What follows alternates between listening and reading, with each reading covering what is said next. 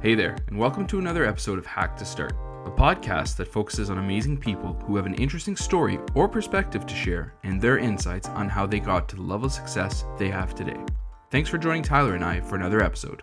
This is episode 129, and today we'll be chatting with Daniel Beauchamp, the head of virtual reality at Shopify. Daniel has been passionate about technology and developing video games since his early teens.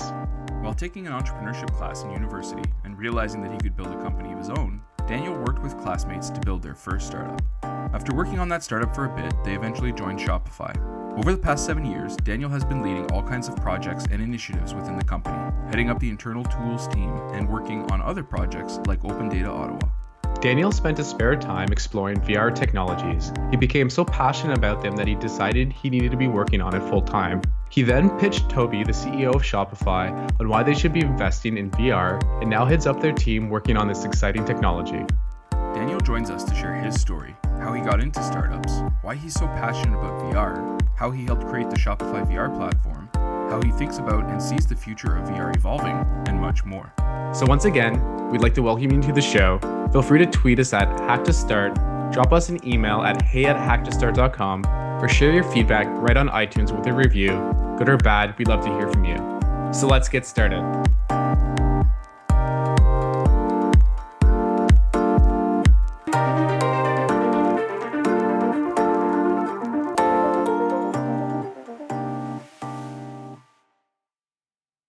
Hey Daniel, thanks so much for being on the show today. Hey, thanks for having me. Yeah, absolutely, man. We're super excited to have you on and to get to hear about all the cool things that you've been working on at Shopify and with the VR apps. But before we dive into that, can you tell us a little bit more about yourself? Where are you from and what did you study? Yeah, so I'm originally from Montreal, but about 10 years or so ago, I moved to Ottawa and I studied software engineering at U Ottawa. I guess I have the same sort of story as like many tech geeks out there and many programmers where it's like from a very young age, just like hacking away at things, making little like cool tech things, programming away. Gaming has been a huge focus for me. So just like making little games. Originally it was in Flash, then moved on to like OpenGL, C++ stuff, and just a real love of just computer games, making stuff. And so software engineering just seemed pretty obvious to go into. That's awesome. So where did that passion for tech and entrepreneurship come from for you?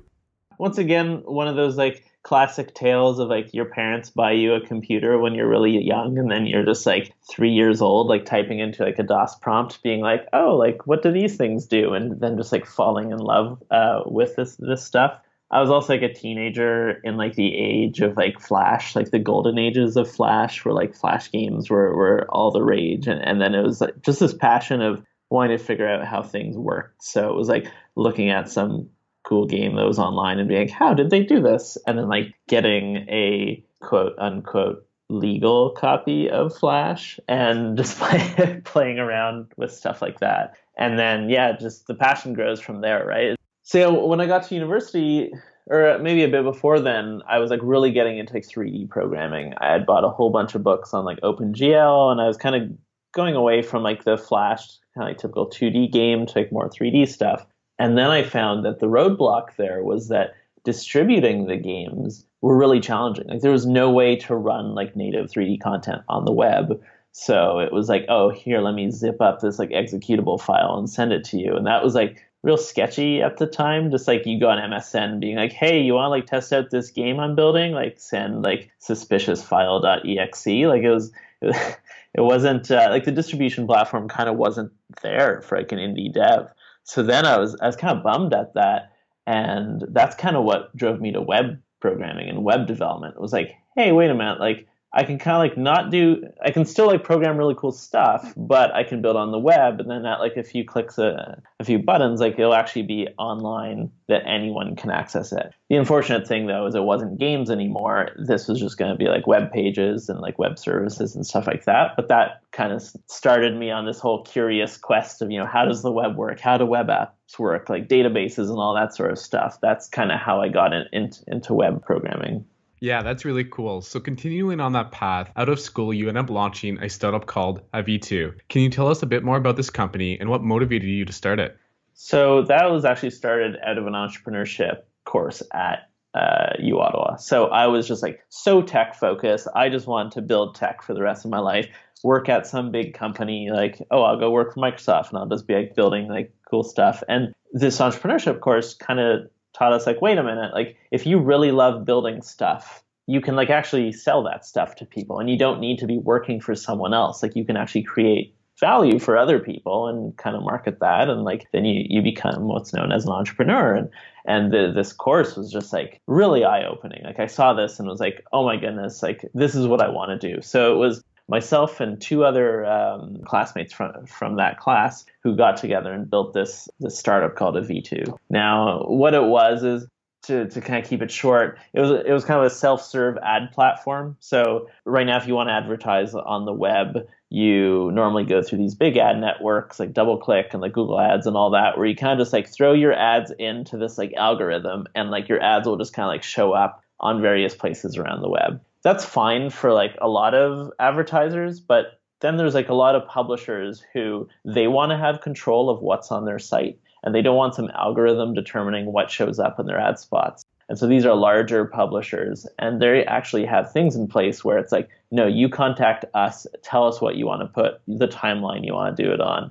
The thing is the tooling for that's really shitty.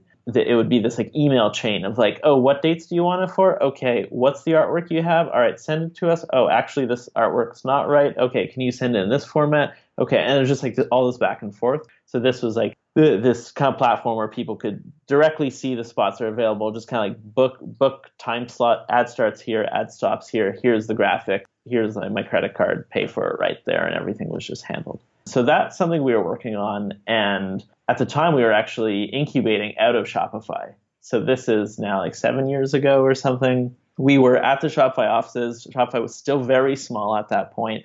It was probably about 30 people. And it was just like the three of us at a V2 incubating in there. And at one point, the CEO of Shopify just kind of comes up to us and says like, hey, listen, guys, like your product's really cool, but like I see the passion you guys have for tech and like your vision and all that. And I think it'd be super beneficial for you to join Shopify instead. And we're like, no way. Like we're going to see this till like we're millionaires / billionaires. And the next day, our head of marketing and other co-founder leaves to Shopify. And it's like, oh, damn it. Like we were supposed to like hold the line, stick together and like stay on with the V2 dream. But so that, that kind of fell apart. So then I was like, okay, I'm going to join Shopify then.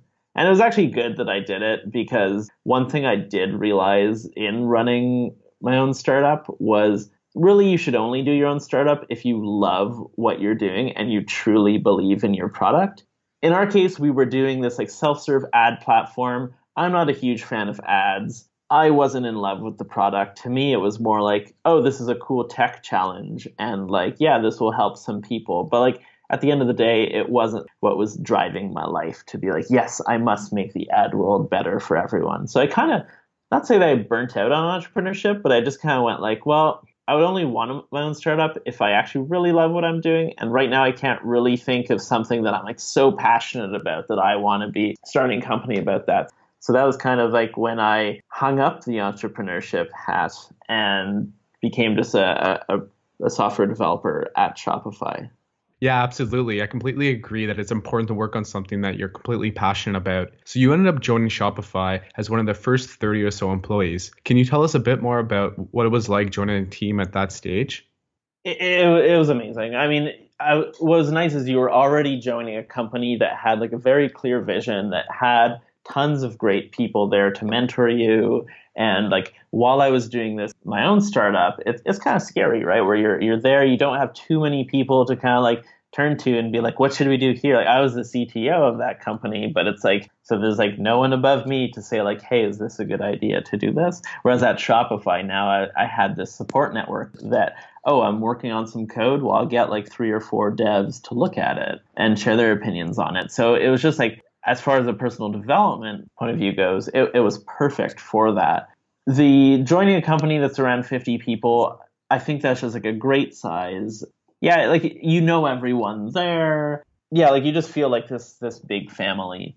it's when you see Shopify grow to, 50 to 100 people, then 100 people to 200 people, and then suddenly you're like, oh, actually, I don't know everyone's name. And like when someone joins the company at that point, it's no longer this kind of like, yeah, cool, like everyone throw a party, like we have another employee. It kind of just becomes like, oh yeah, cool, like you joined, like congratulations. And now as we're a company of like over 1,000 people and we have several offices, it's like, oh, like you work at Shopify? Oh, I work there too. Like, nice meeting you. And like, meanwhile, they've worked at the company for like 2 years and you've just never met them. So joining in the early days was pretty magical. The nice thing is that throughout the years, even though we've grown in numbers and even though I can't know everyone here, like our culture has pretty much stayed the same, where it feels like just this great open company, not a lot of like bullshit in politics in here. Like, everyone just kind of gets along. You still have these like amazing like support networks in there for like, personal development and growth and all of that. So yeah, it's been kind of a fun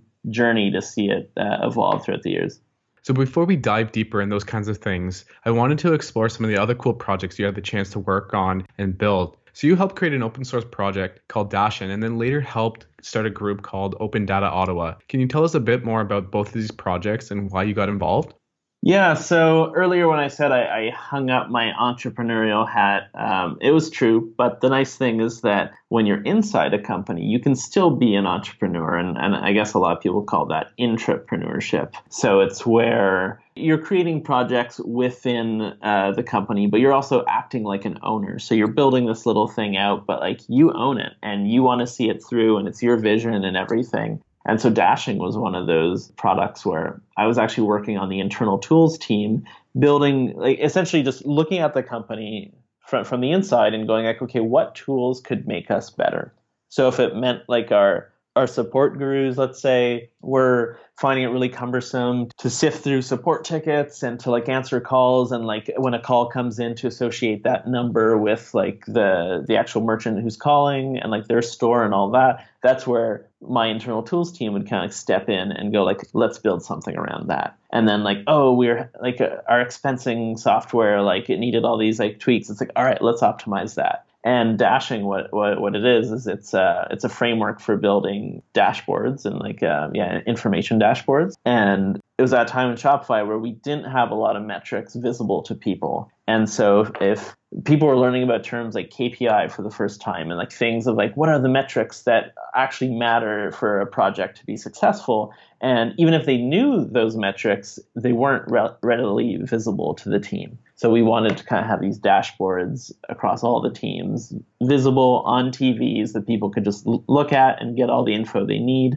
about the important metrics. And so Dashing was this open source tool for building stuff like that.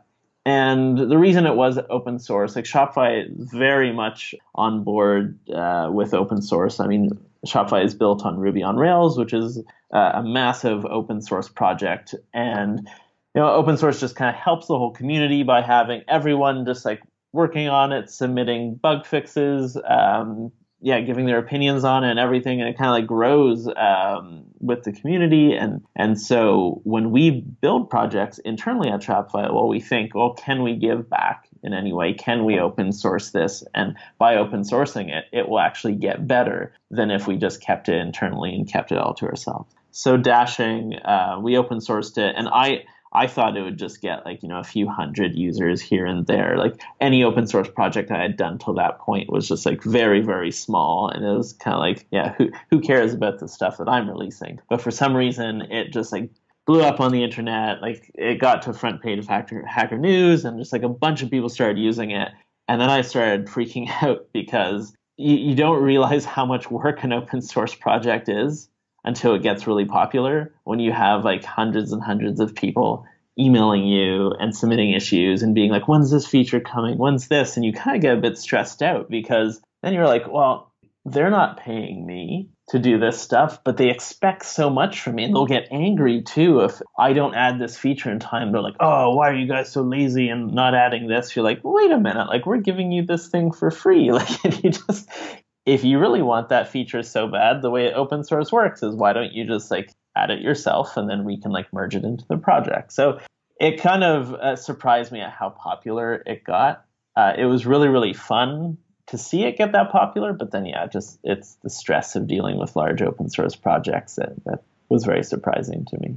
Oh, and then I guess you had asked about Open Data Ottawa. So yeah, at the time I was doing dashing, I was just getting really obsessed with like numbers and dashboards and data and all that. So there was this kind of movement starting around the world around open data, and the concept of it was there's a lot of data out there. Governments have like a lot of data that should be kind of open to the public so that people can use that data in different ways, either for visualizations or for building apps. And that could actually be like a really powerful way for governments to essentially get more things built on top of this data. So I think it's best if I kind of give an example.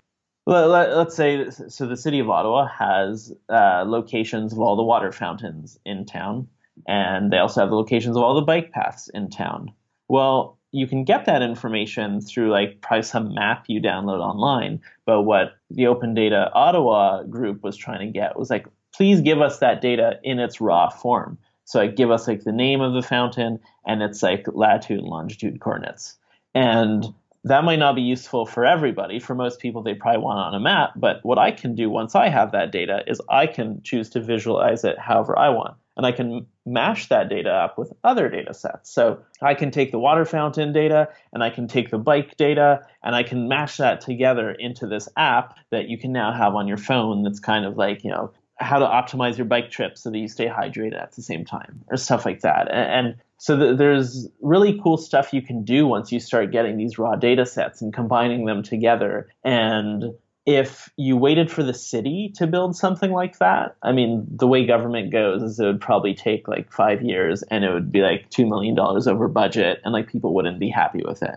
But you release this stuff out to the public. Well, now hackers like me, and I use hackers in like the correct term of just like tech enthusiasts who just want to take stuff and just like tinker with it and come up with cool things, can build stuff on top of that data that no one could have predicted. So like the government just releases this stuff and like they don't know what people are going to do with it.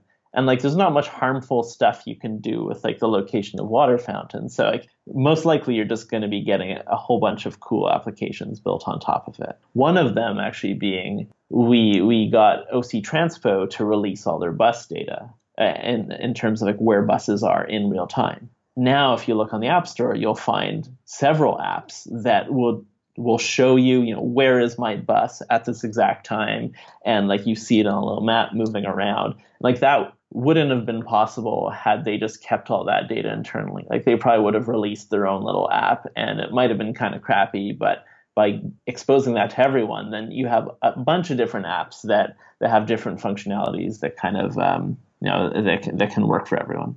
Wow, it's really cool to hear about how data can be turned into useful apps by all types of developers, and that you guys, you know, helped lay that foundation to make these types of things possible, not only in our city, but potentially around the world, you know, by serving as examples. So you also mentioned that you joined Shopify about 7 years ago, and today you're the head of virtual reality. So how did the VR team come about, and why was it something that you guys were even thinking about sort of internally? Yeah, so when I mentioned before, like my passion was in gaming, and the roadblock there was that I couldn't do 3D gaming on the web.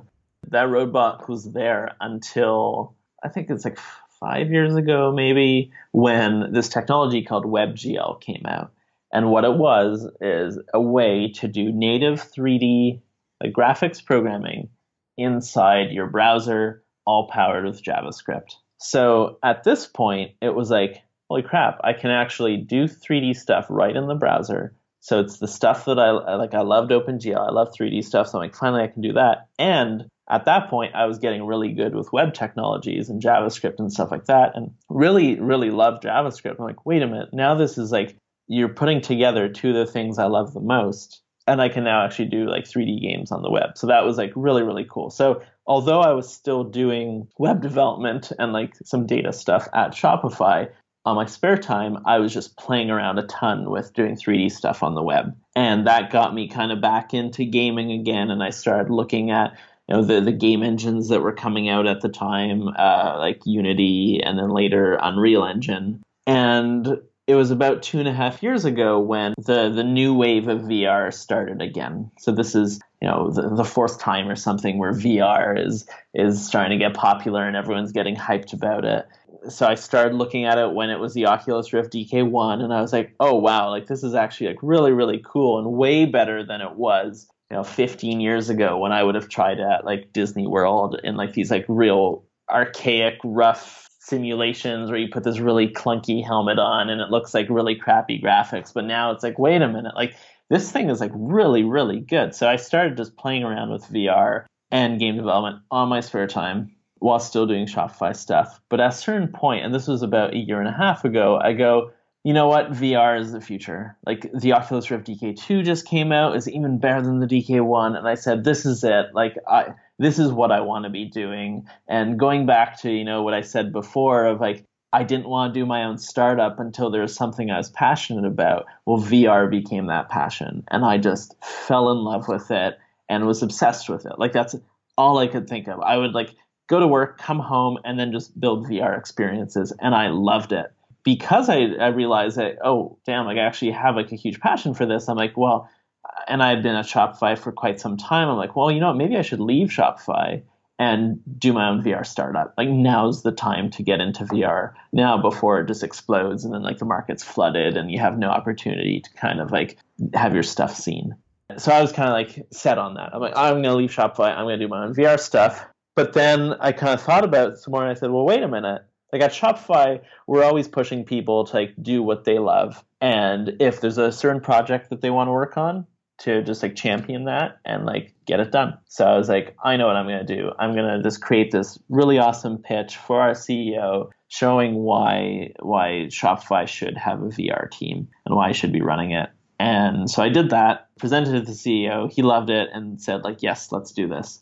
What really worked in my favor was that he also really loves VR. Like he was one of the first people to back the Oculus Rift DK1 and like he thinks VR is the future. So when I like went and chatted with him, I didn't have to like convince him on both like why VR is cool and then why I should be doing a VR team. I just like I had the easy job of just kind of being like, hey, listen, I know you love VR. I love VR. And like this thing's going to be the future. So like it just makes sense for us to start doing VR stuff. So that's kind of how it all started.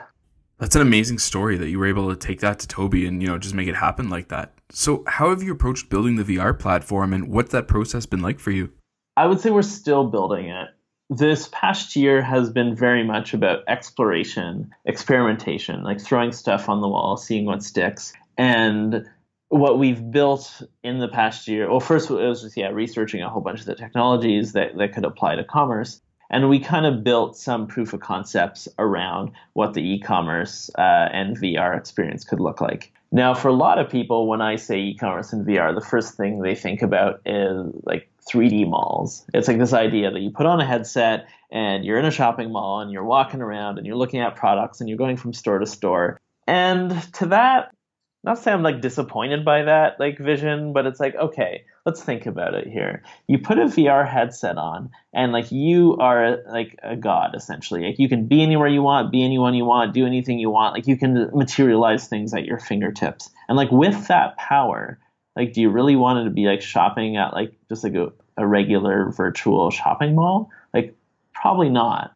VR is like here's actually a really good example. Let's say you're shopping for a tent and you want to do it in virtual reality from the comfort of your own home. Would you rather be in a virtual representation of a camping store with, like the fluorescent lights and just like rows upon rows of stuff and you just look like you're in a regular store? Or would you rather feel like you are on the mountain or in the forest where you're actually going to be camping and all the stuff around you is all, the tent and the gear that you need is all around you and you feel like you're in a more, you feel like you're actually in the experience. And so there we realized that VR is really the first medium where brands can actually put people in the stories that their products tell. And so that's like really, really powerful. So we have to kind of like leave behind our this notion of like it's a physical mall and think about like, okay, well, what would this experience actually look like?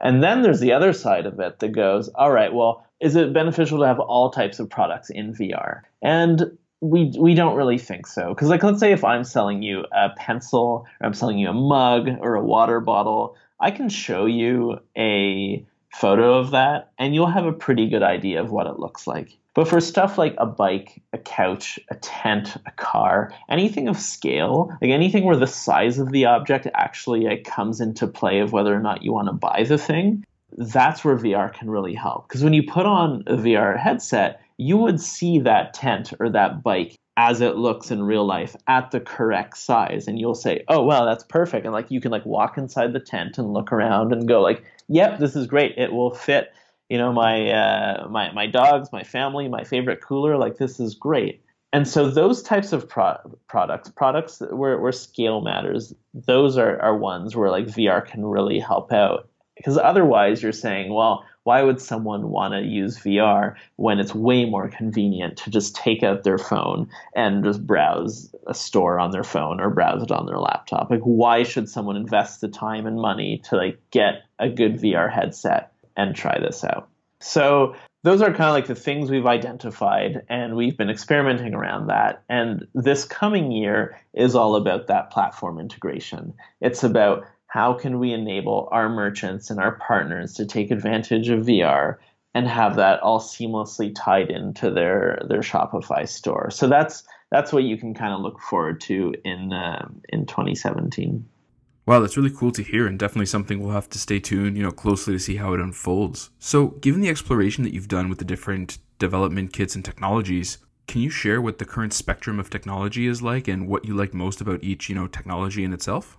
So we've tried all of them. On one end, you have, let's say, the Google Cardboard, where it's this simple piece of cardboard with two little lenses in it that you take your phone, you put it in this little cardboard box, and you look through the lenses, and you see this like little VR experience. And all you can do is you can move your head around from side to side or up and down. You can't move your body around and like walk around, but you're just kind of like rotating your head. And for the most part, the experiences that show up on there are like the 360 photo, 360 video stuff. That's mostly what you'll find on for the Google Cardboard.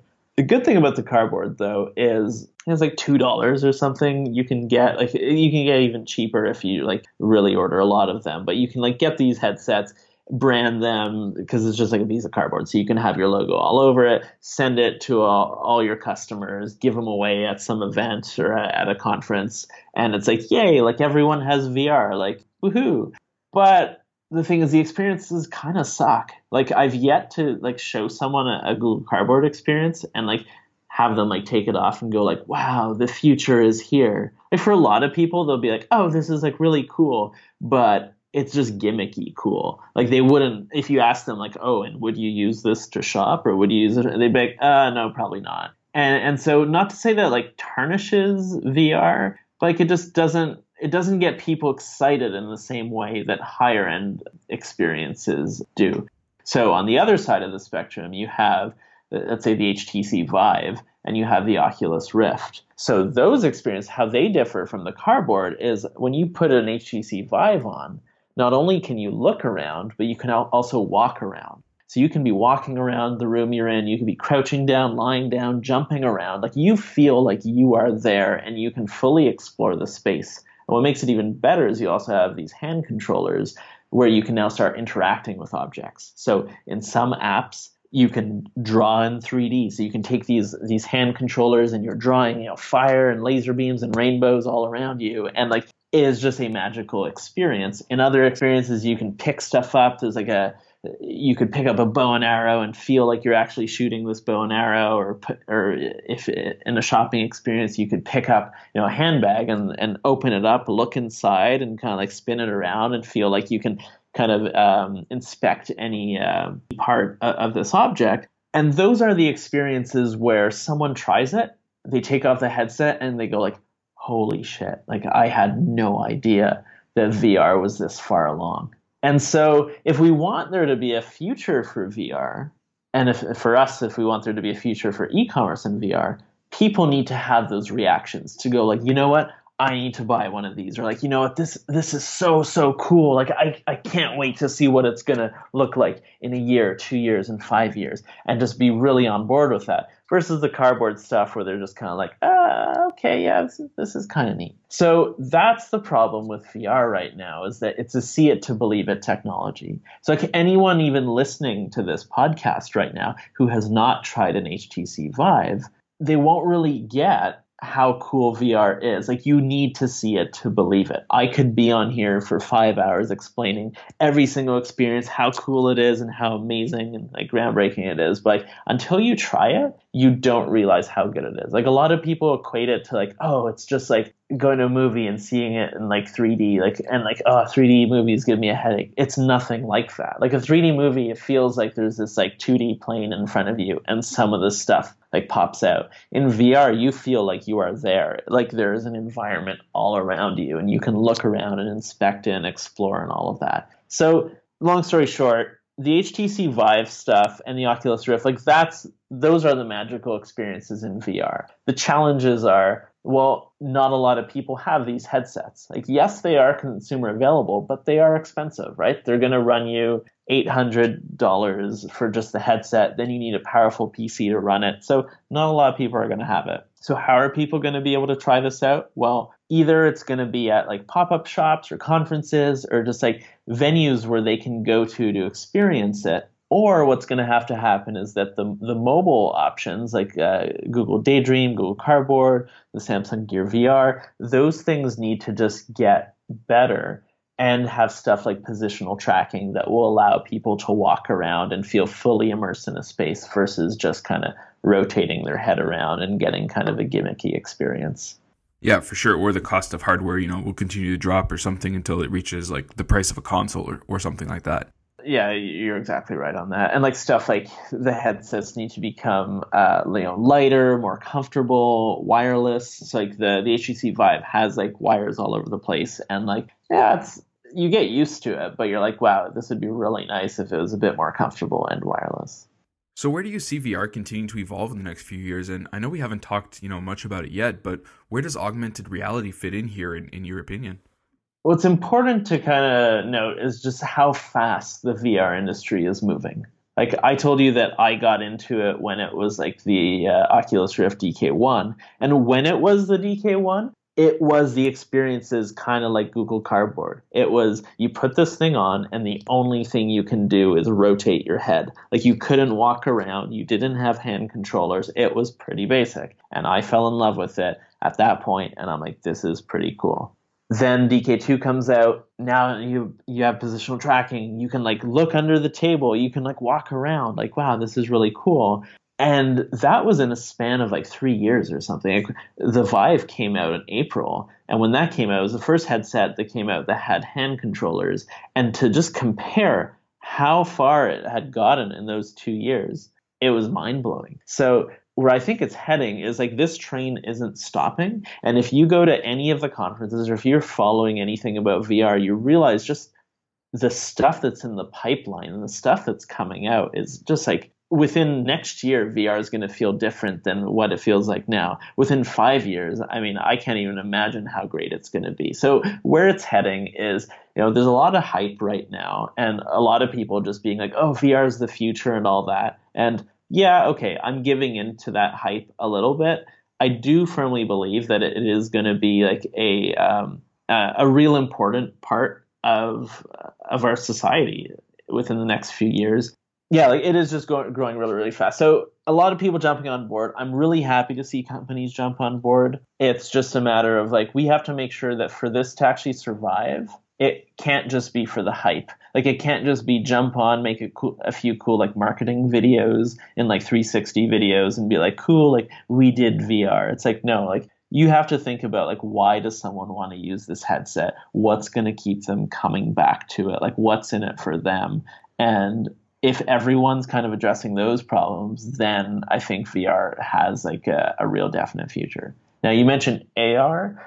And so AR, augmented reality, is really important as well. And in some cases, going to be more important than virtual reality. So the concept of AR, you put on these like goggles or glasses, and you see the real world in front of you as you do in real life, but you augment it with virtual objects. So there's no couch in front of you in real life, but what you're seeing is this like beautiful couch in front of you that you can move around and get a feel for not only how big it is, but how it fits in your space. And that's going to be way more handy for that specific application in commerce than doing it in VR, where it doesn't have the model of your house in there. So you're kind of just like looking at this couch in 3D, but you don't see your house around it. So AR is going to be pretty important going forward. My dream scenario, and I think where we are going to be headed, is there's going to be some cases where you want to do VR instead of AR, right? Like if I wanted to explore what Pluto looks like or what Mars looks like, I don't want to see Mars in my living room. I want to feel like I'm on Mars. So like everything that I'm seeing would be virtual. But then, like I said, that shopping example, well, I would actually want to see some real elements and then some parts that are virtual. And the ability to essentially dial in how much of reality remains and how much is virtual that's where like these headsets, it's no longer going to be like AR versus VR. It's going to be one thing where, yeah, you just kind of have that dial of saying like, oh yeah, this experience is 100% virtual and this experience is like 50% virtual. Oh, this one's 10%. And you can kind of like pick and choose how much of the real world you want to keep around you. That's really, really cool. And I think that's where the industry as a whole is going to be headed. So do you think apps like Pokemon Go or, I think IKEA had an early, type of AR app where you could look through your cell phone and see sort of the furniture in your living room. Do you think those are good, like early indicators of where this space is headed? So with AR, like I tend to separate like what Pokemon Go was with the vision of like you put on goggles and like when you're looking at stuff through your cell phone, just like holding it in front of you, that's not super immersive. It's like you're looking at some like photo of the thing. For it to be really immersive, you shouldn't have to use your hands to hold up this thing. You should just be standing naturally looking somewhere and wow, there's like this object that isn't there in real life, but it sure as hell looks like it is there. And like that's where true AR is going to be, where it's like hands-free. You have this headset like the Magic Leap or like HoloLens or whatever is coming out that will enable it to like you just kind of put it on, you just forget about the fact that you're wearing something and it feels like all these things are around you and not like you're just walking around with this phone and just like seeing this like kind of shitty graphics overlaid on top of your phone screen. Yeah, that's a great distinction to make. So what's your day-to-day role like and sort of what's next for the VR team? Yeah, so day-to-day role, this is where I kind of struggle with my inner desire to just be coding all the time, to just like be on top of every single like technology that's out there. And although I have been mostly just been coding on the VR team for the past year, now I need to start, merchant relationships and like dealing with that and like dealing with strategy, dealing with vision and being in a lot of meetings and not always being at my desk, being able to code. And that's kind of tough to do when you are like a very technical person and now you're taking this kind of like product manager role. So my role is shifting towards more of that kind of product manager thing where I am kind of laying the foundations down, still being involved with the tech, where I like staying on top of all of it, but not necessarily being in like the nitty gritty details of implementation. And so, yeah, right now it's just a lot of just planning for the future, dealing with our merchants, dealing with partners who are excited about this tech and who want to experiment with this early on to see where it goes. And so that's kind of what the day-to-day is. So what are some of the most recent apps or VR apps that you've downloaded or used lately? Shortly after the HTC Vive was launched, there was this thing called The Lab. It was produced by Valve, the makers of Half-Life, and also the people who partnered with HTC to build this VR headset. They built this thing called The Lab, a series of little experiments and experiences around VR. And one of those was like this bow and arrow demo where you pick up a bow and you pick up an arrow in the other hand, and this is all just virtual objects, but you're holding these like hand controllers. And when you like put the arrow, like you kind of like notch it in like the bowstring and you pull back, the thing is that the hand controller actually rumbles at a different frequency as you pull it further back. So your brain actually thinks that like there's tension there when really there isn't any. And it is like such a trippy experience because like you're like, wait, I'm not holding a bow, but it feels like I am, and it just feels so right. And you like let go of the arrow, and you see it like fly exactly how you would expect an arrow to fly, and it's just like, holy shit, this is pretty rad. And it's kind of like this little tower defense game where these little guys are storming your castle, and you're just shooting them with a bow, and you just feel like Katniss from Hunger Games. You're just like, or like Legolas, you're just like, pew pew headshot, like yeah, and you're just like, you get so tired doing it, which is also fun because it's like the first time I ever did a game where I'm just like sweating by the end of it and like felt like I was actually there doing it. So it wasn't like a Dance Dance Revolution or some Connect game where it just feels like I'm just like moving around like an idiot for no reason. Here it was like, no, I'm defending a castle. Like I am there. I am shooting these little guys with a bow and arrow. And the strangest thing about VR is like you'll take off the headset, and when you think back at that experience later on, you don't remember it like you were playing a game. Like you remember it like you were there. Because I guess that's how the way memories work, and a lot of it is visual, and it's just kind of like, oh yeah, like I was totally on that tower shooting those dudes. And like for sure, like you weren't actually there, but your memories feel like you were, and that is a very trippy thing. So that was like the first app where I really felt the presence and full immersion into VR. And lately I've been playing this game called Climby. Silly game. It's still in like alpha development on Steam. And essentially you're just climbing around like these like obstacles and trying to like get to, from point A to point B, and, jumping from like little like rock to rock. But the magical thing about it is that it's multiplayer. And there aren't that many VR multiplayer apps out there right now. And I think the reason for that is because as a developer, you need to make money to survive.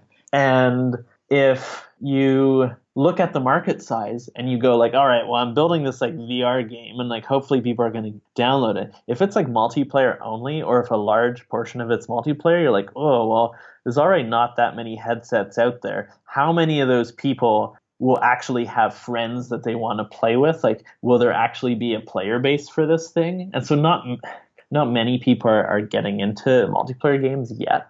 But that, I think, is where the future of VR is going to be. It's going to be a very social platform. Like, so many people think that it's this antisocial thing. You put on a headset and you block out the world. And you're like, sure, yes, you are blocking out the real world. But you are entering a new world, one where your friends can join. And you can do pretty amazing things. Like, if you and I, instead of having this chat just like over Skype, could be on the moon building like some cool space fort together and just like shooting the shit about VR, like, that would be pretty awesome. And if the listeners could just kind of like come in and like hang out with us and like see this like awesome space fortress we built together, it's like, wow, that would be like really, really cool. So that's where like social VR is going to be huge in terms of entertainment, watching movies with friends or hanging out with friends or shopping with friends, education stuff, like Magic School Bus style of like, hey, let's go check out what like Mars looks like and like hop in this like magic virtual bus and like there we all are like exploring it as a class together. Like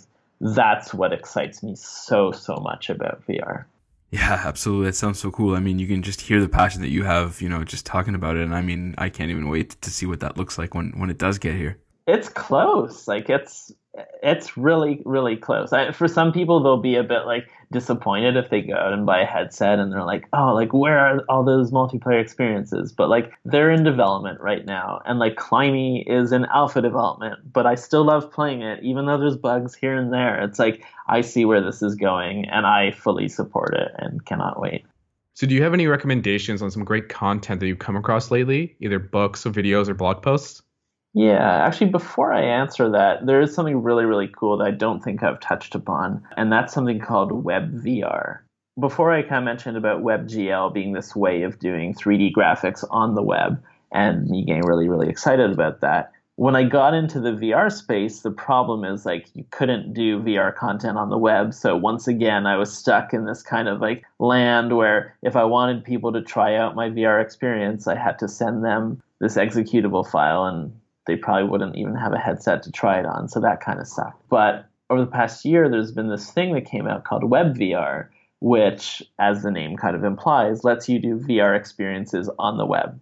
So you can go to a website and just like launch this VR experience. It's all running through JavaScript and WebGL, but it's running on your headset. So then you just kind of pick up your headset, put it on, and you're in this VR thing. So you don't need to worry about distributing stuff. And yeah, it just lives on the web. So you can also take advantage of different web APIs and just like the magic of the web and so on. So one of the coolest things to check out is stuff like A-Frame. It's a markup language similar to HTML, but it lets you build these kind of 3D scenes that are explorable in VR. And we do have like a little example up on the A-Frame site for a Shopify type demo where it's like you can go to the Shopify store and then you can just like from that store on the web, just kind of like if you have a VR headset, whether that's a Google Cardboard or whether it's an HTC Vive, you can launch that thing and have it just running natively within the headset. So that's something really, really cool to check out, all the stuff around web VR. It is something that we're like really focused on right now at Shopify, and because the web is such a powerful platform, and so we're trying to integrate web VR and shopping into it. And so that's some of the great content you can look for on the web. Other content, I've really been enjoying the Medium publication by one of the product managers here at Shopify. His name's Brandon Chu, and he has this Medium publication called The Black Box of Product Management. He just writes really great stuff about product management and like how do you make product decisions, and it's helping me kind of come out of my tech bubble a bit, go into that kind of business side, go into that product manager side, and just kind of figure out like, okay, well, how do I manage my time? How do I develop strategy and vision? How do I kind of reconcile the fact that I want to be doing coding all day long, but like really I need to like think a bit higher level than that? And so just great posts that he makes every so often. And I've just been really, really liking reading his stuff. That's awesome. I've actually checked out quite a few of Brandon's posts as well, and he's he's an excellent writer and it's a really good resource. So we'll make sure that we link to that so other people can check both of those things out as well. So maybe just as a final note, do you have any last thoughts or personal mottos that you live by and you think other people should know about? One of the mottos I always kind of live by is to optimize for stories. So kind of whatever I do in life, it's just like, well, whether it was a mistake or whether it was like, yeah, a ridiculous thing, it's like, what's the story out of it? And like, if it makes for a good story, then it's probably worth it. But then the other one is just like, if you are working at a company, you can still be an entrepreneur. And if that, whatever you call it, whether that's entrepreneurship or whether you call it entrepreneurship, if you just like act like an owner, take a project that you're really passionate about and like see it through, like things will be pretty awesome. Absolutely. That's awesome. I couldn't think of a better way to end the episode. Daniel, man, thanks so much for taking the time to chat with us today about all this cool stuff. It was amazing to have you on the show. Oh, thanks so much for having me.